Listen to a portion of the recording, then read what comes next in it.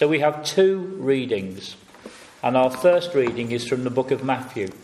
And the second reading, after we've had our second hymn and Maria's done her short report, will be from Luke chapter 10. So please turn to Matthew chapter 6, verse 5.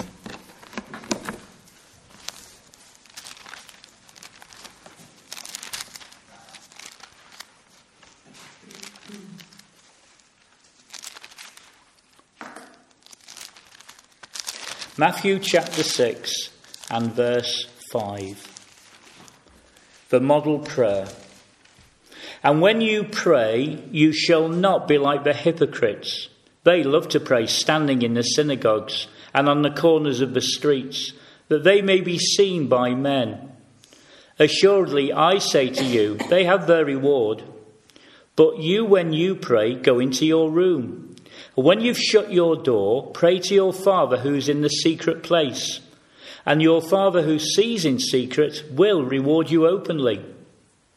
And when you pray, do not use vain repetitions as the heathen do, for they think that they will be heard for their many words. Therefore do not be like them, for your Father knows the things you have need of before you ask him. In this manner, therefore, pray. Our Father in heaven, hallowed be your name. Your kingdom come, your will be done, on earth as it is in heaven. Give us this day our daily bread, and forgive us our debts, as we forgive our debtors. And do not lead us into temptation, but deliver us from the evil one.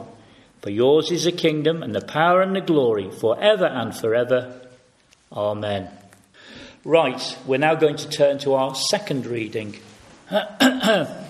from the Gospel of Luke. Chapter 10, verse 21 to 24. Chapter 11, verse 1 to 4.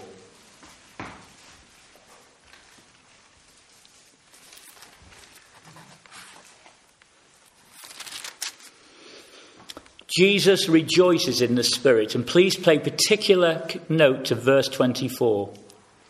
In that hour, Jesus rejoiced in the Spirit and said, I thank you, Father, Lord of heaven and earth, that you have hidden these things from the wise and prudent and revealed them to babes, his disciples. Even so, Father, for so it seemed good in your sight. What intimacy between the Lord Jesus Christ and his heavenly Father.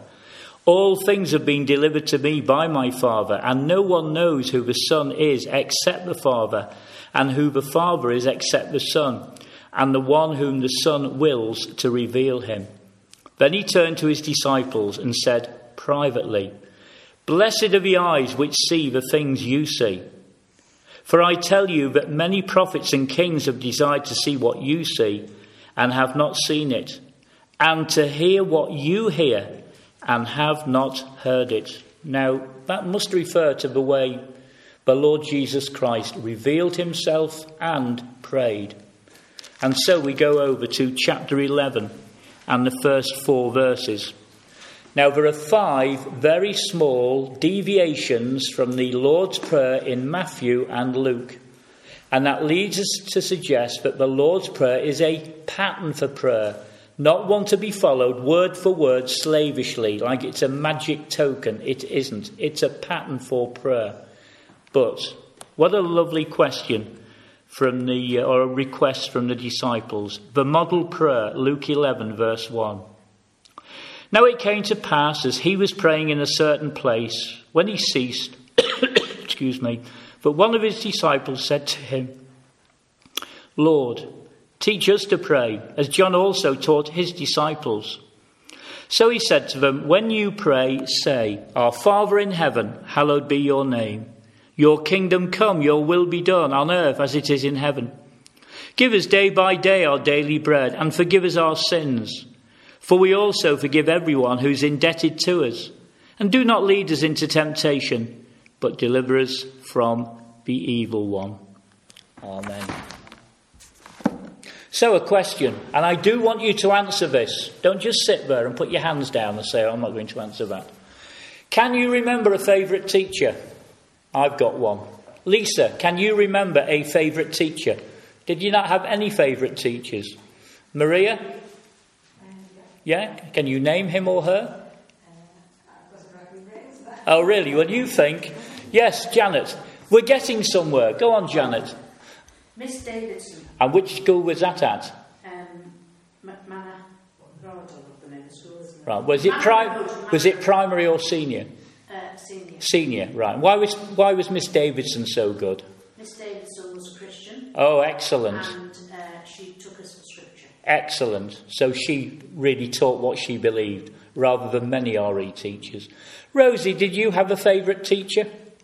I'd say my Sunday school teacher, Maureen McKellar. Oh, fair enough. All right, we'll let you off. Sunday school teacher as well. What about you, John? Miss Kidd. Miss Kidd. And was she Miss Kidd or... What do you mean? Well, was she kidding all the time, or was she a good teacher? She's a good teacher. Excellent. And which school was that at? And what? One was comprehensive, A-level physics. Oh my good. Oh, so she was clever. Yeah. Cleverer than you. She must have been. She was teaching you. Okay, David. Did you ever have a favourite teacher at school? What teacher? It wasn't that bad, was it? There was a metalwork teacher which I liked. I forgot his name now. Right. Oh, that's all right. Okay. I think we can all remember our favourite teacher. So I went to Christchurch, passed my 11 plus, and went to Ormskirk Grammar School. And I took an immediate liking to a very old lady whose name was Miss Eaton, and her nickname was Moth Eaton. She was that old. And she was our history teacher. And she taught us something about history I've never, ever forgotten. She said, listen, Blacksall, it was no first name terms then, it's not touchy-feely like it is now. History's all about people, not facts and figures and dates and things like that. They will come into it. But I want you to learn about people, because people make history. And I've never forgotten that. All the time she took us to our front room on St Helens Road. You could never do this nowadays. A group of young sixth formers to her home to learn history. And one of the things I've written down here is something we learned from hundreds of thousands of years ago. It was a little song. There was a film out called Alfie. What's it all about, Alfie? We learnt what's it all about, Alfege. He was one of the Norman kings, but anyway, you never forget silly things like that, do you? Well, we're going to consider tonight the best teacher in the whole wide world. So we must pay attention to what he teaches us. And we're going to look at the Lord's Prayer in two ways. We're going to see how we shouldn't pray and in which way we shouldn't pray. And then we're going to learn, and we know the Lord's Prayer, how we should pray and why we should pray in a certain way. Now, I was amazed when I put into Google how-to books, and I came up with the how-to books, and they're all for dummies. Now, the disciples weren't dummies. They weren't stupid, but they were uneducated working men. They needed to know how to pray. They had seen the Lord Jesus Christ praying, and they knew that when he prayed, he really prayed. Perhaps some of you might remember the great confrontation on Mount Carmel, where the prophet makes fun of all those who are praying to the prophet Baal with their vain repetitions. And that's what the Lord Jesus Christ said we shouldn't do. We do not need to use vain repetitions. And one of my favourite portions of the Gospel of John is when the Lord Jesus Christ goes to the temple. This is a time when the lady caught in adultery is brought in. And we read this of him. He went to the temple and he taught the people. I've made reference to this before. Perhaps a modern preacher might take a guitar and sing to them, or tell a few jokes and make a few observations. But the Lord Jesus Christ, having a captive audience there, with minds and hearts and consciences, taught them. He sat down and he taught them. And they said, no man ever spake like this man. He was different, because he didn't just teach, he taught by example. And we see that, don't we, later in John chapter 8. If he's teaching about mercy, here's a lady brought in sin, and he's merciful. If he's teaching about forgiveness, here's a lady who needs forgiveness, and he forgives her. If he's teaching about grace, and God is gracious and kind, he shows it in his example. So, Two readings are both sides of the same coin. How are we not to pray? Number one, don't pray like a hypocrite, the Lord says in Matthew. Be honest with God. Now, sometimes churches have what are called experience meetings. And it's very much along this line. What is prayed in the prayer meeting stays in the prayer meeting. I.e., this is not a fertile ground for gossip and innuendo and talking about people. If we are Christians, we should be able to trust one another. What a friend we have in Jesus. All our sins and griefs to bear. Well, we should in part reflect that as we are honest with one another and honest with God as we come to prayer. He knows us better than we know ourselves. He knows what's on our mind. He knows what sins we've committed today. We can't put on a mask and pretend to be someone we're not, because the Lord knows us, and we're glad of that. We are glad we are coming to someone who knows us better than we ourselves, so we don't have to put on a show. We can be honest with God. And secondly, don't use vain repetitions. That's one of the things that made me very suspicious, even as a young boy going to Christ Church. Why do we always pray the same prayers and read them from books? Even then, I became a Christian when I was 14 years old, but even before then, I had this strange feeling, the vicar's just going through the motions, and everybody else is. They're picking up a hymn book, they're saying Amen, he's reading a prayer, they're saying Amen. That's not what I know about prayer from the Bible, and I wasn't even saved then, but I knew there was something strange about it. Now then, every Wednesday afternoon when I'm coming home in my minibus, and I'm on my own, I will listen to the Radio Free afternoon service. Now, that's scripture readings, that's prayers read out of a book, the collect for the day, if you remember what that was. And in the right place, in a cathedral or a grand setting, it sounds absolutely magnificent. But we're not in a cathedral tonight. We're with family and friends. And so we don't have to use vain repetitions because people know us, God knows us. So really, don't be a hypocrite and don't use vain repetitions. God looks on the heart. Turn please to Luke chapter 18 for another brilliant prayer that the Lord Jesus Christ commends. You'll know all of these, but it's good to be reminded of this short, simple, unsophisticated prayer. Luke 18, verse 9. The parable of the Pharisee and the tax collector. Jesus spoke this parable to some who trusted in themselves that they were righteous and despised others, i.e. the hypocrites, the one with the vain repetitions. Two men went up to the temple to pray, one a Pharisee and the other a tax collector. The Pharisee stood and prayed thus with himself, God, I thank you. I'm not like other men, extortioners, unjust, adulterers, or even as this tax collector. I fast twice a week. I give tithes of all that I possess.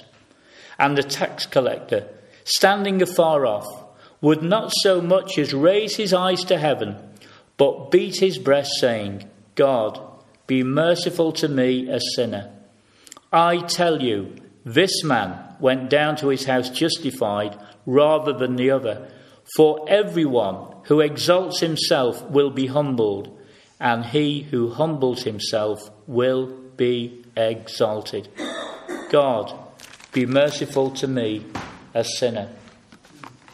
So, if we know how not to pray, how are we to pray? Well, how gracious of the Lord Jesus Christ to give us a pattern for prayer. We see three different headings, and we're going to think of three different headings. First of all, who taught them, what he taught them, and why he taught them this particular prayer. Now then, John wants to know, where are you preaching? And I keep forgetting to tell him. But for the record, On Sunday morning, I was at Bethany in Lee, and I've been invited back there.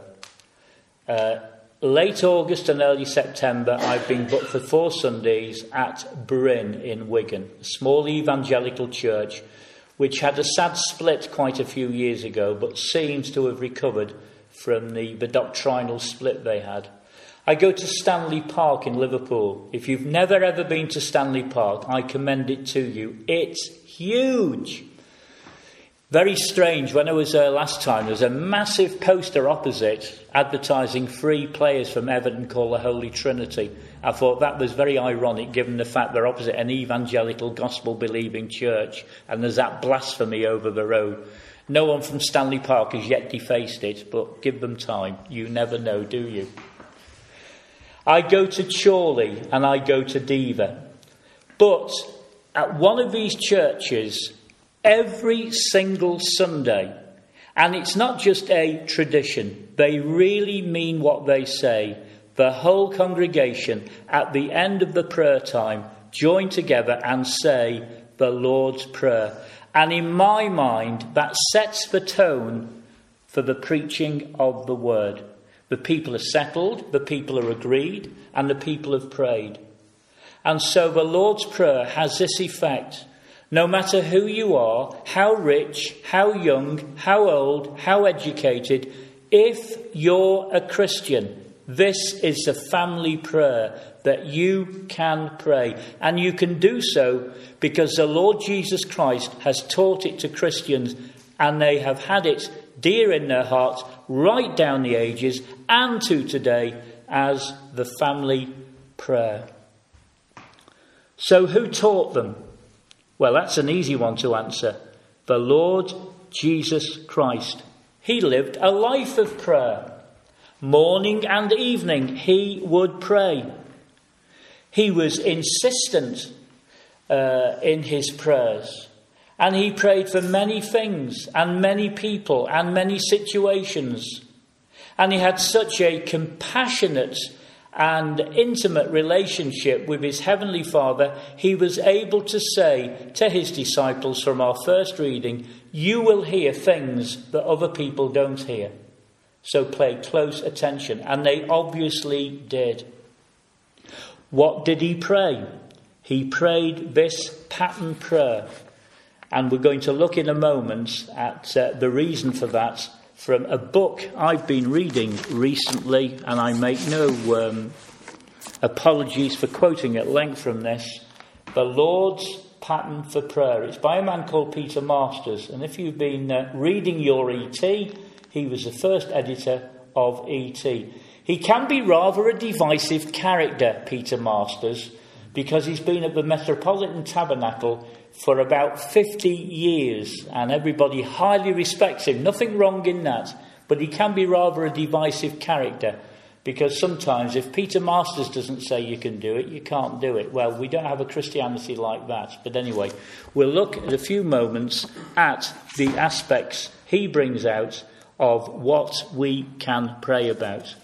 And we ask the question, why did he teach them this particular prayer? Well, it was definitely short, it was definitely simple, and it teaches us to do 3 things, which reminds me of Malcolm Thornton, ACTS. Adoration, confession, thankfulness, and supplication.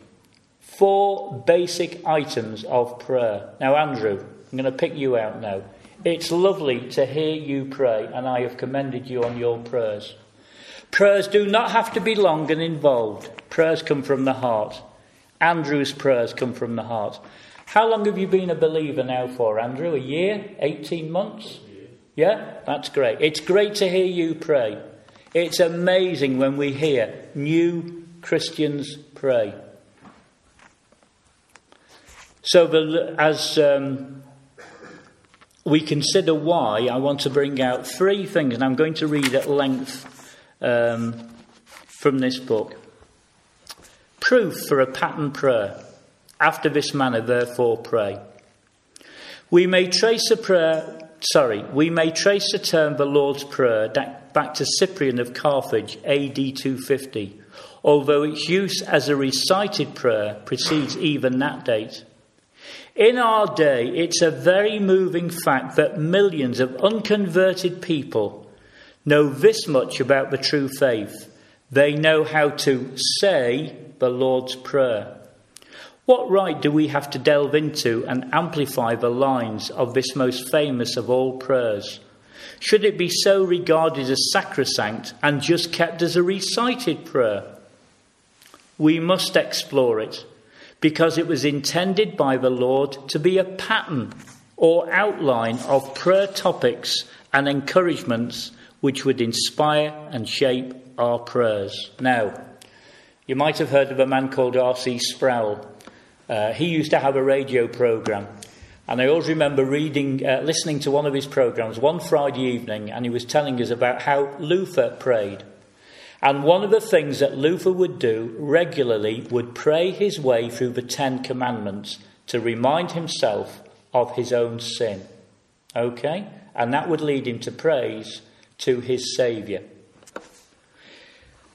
John Calvin said long ago that its importance lay not much in the literal words as in their content. So, here are 3 indications why the Lord's Prayer is meant as a pattern. First of all, it follows a request, Lord, teach us to pray. The most natural understanding of this request is they wanted more than a set form of words. They did not ask, teach us a prayer, but teach us how to pray. Now then, I'm sorry I keep talking to you, Janet, but do you remember a book called Leading Little Ones to God? Oh yes, thank you, Rosie's chipped in. What a brilliant book. Anybody else remember it? We've still got a copy. It's a fabulous, fabulous book, and we had a lesson from it every night when the girls were going to bed. Now, I know that children who are born in Christian homes do not automatically become Christians, but that does not mean to say that the Lord does not bless reading good, wholesome Christian book. Ezra won't understand yet. You've got a couple of years. Try and get a copy. Try and get a copy of Leading Little Ones to God. It's brilliant. And the Lord honours those who truly pray with their children, with their grandchildren. And to teach your children this prayer, teach us to pray, Grandad, teach us to pray, Dad, etc., etc. We can say, well, the Lord taught his disciples to pray, let's say this prayer together. So that's number 1. It was a pattern for prayer. The disciples did not say, teach us a prayer, but teach us how to pray, and there's a big difference. Number 2. When the Lord taught the same prayer on another occasion, and we read it from Luke 11, he put it slightly differently, with 5 minor variations, including 1 entirely different word, and with the doxology, for thine is the power, the glory, forever and ever, amen, omitted. If he'd intended to teach a strict form of praying just to recite, he would have given precisely the same prayer on both occasions.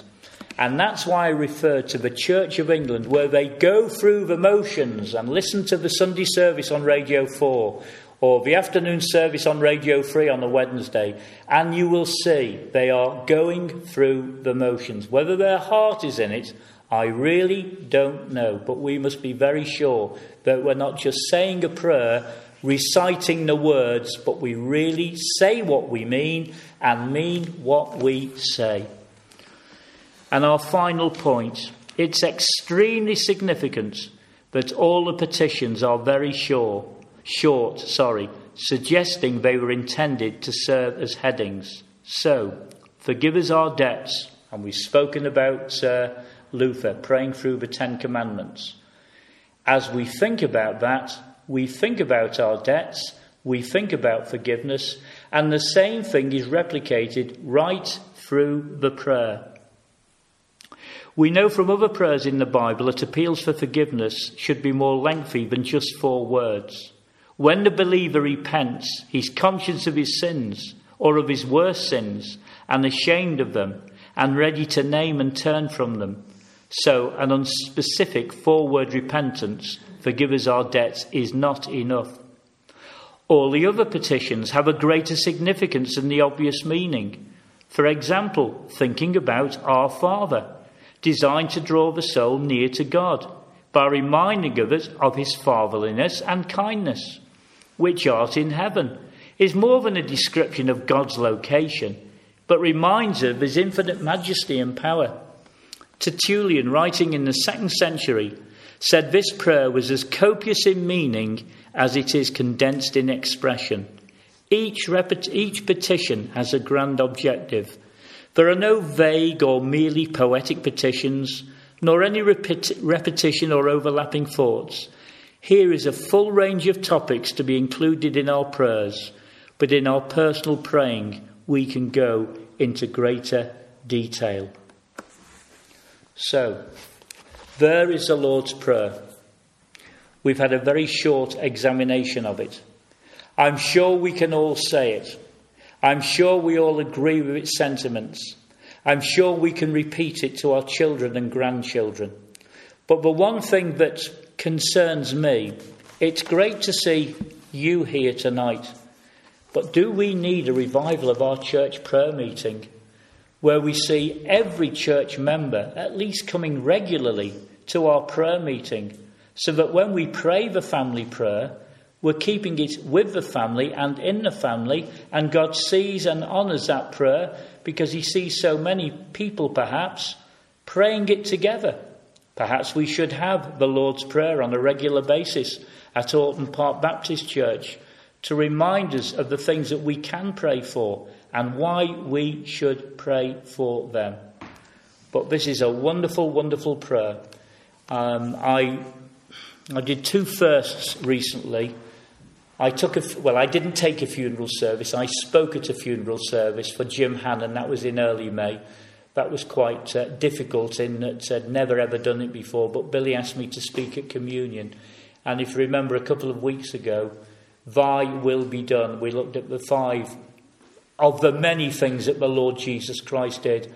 And the few thoughts, Thy will be done.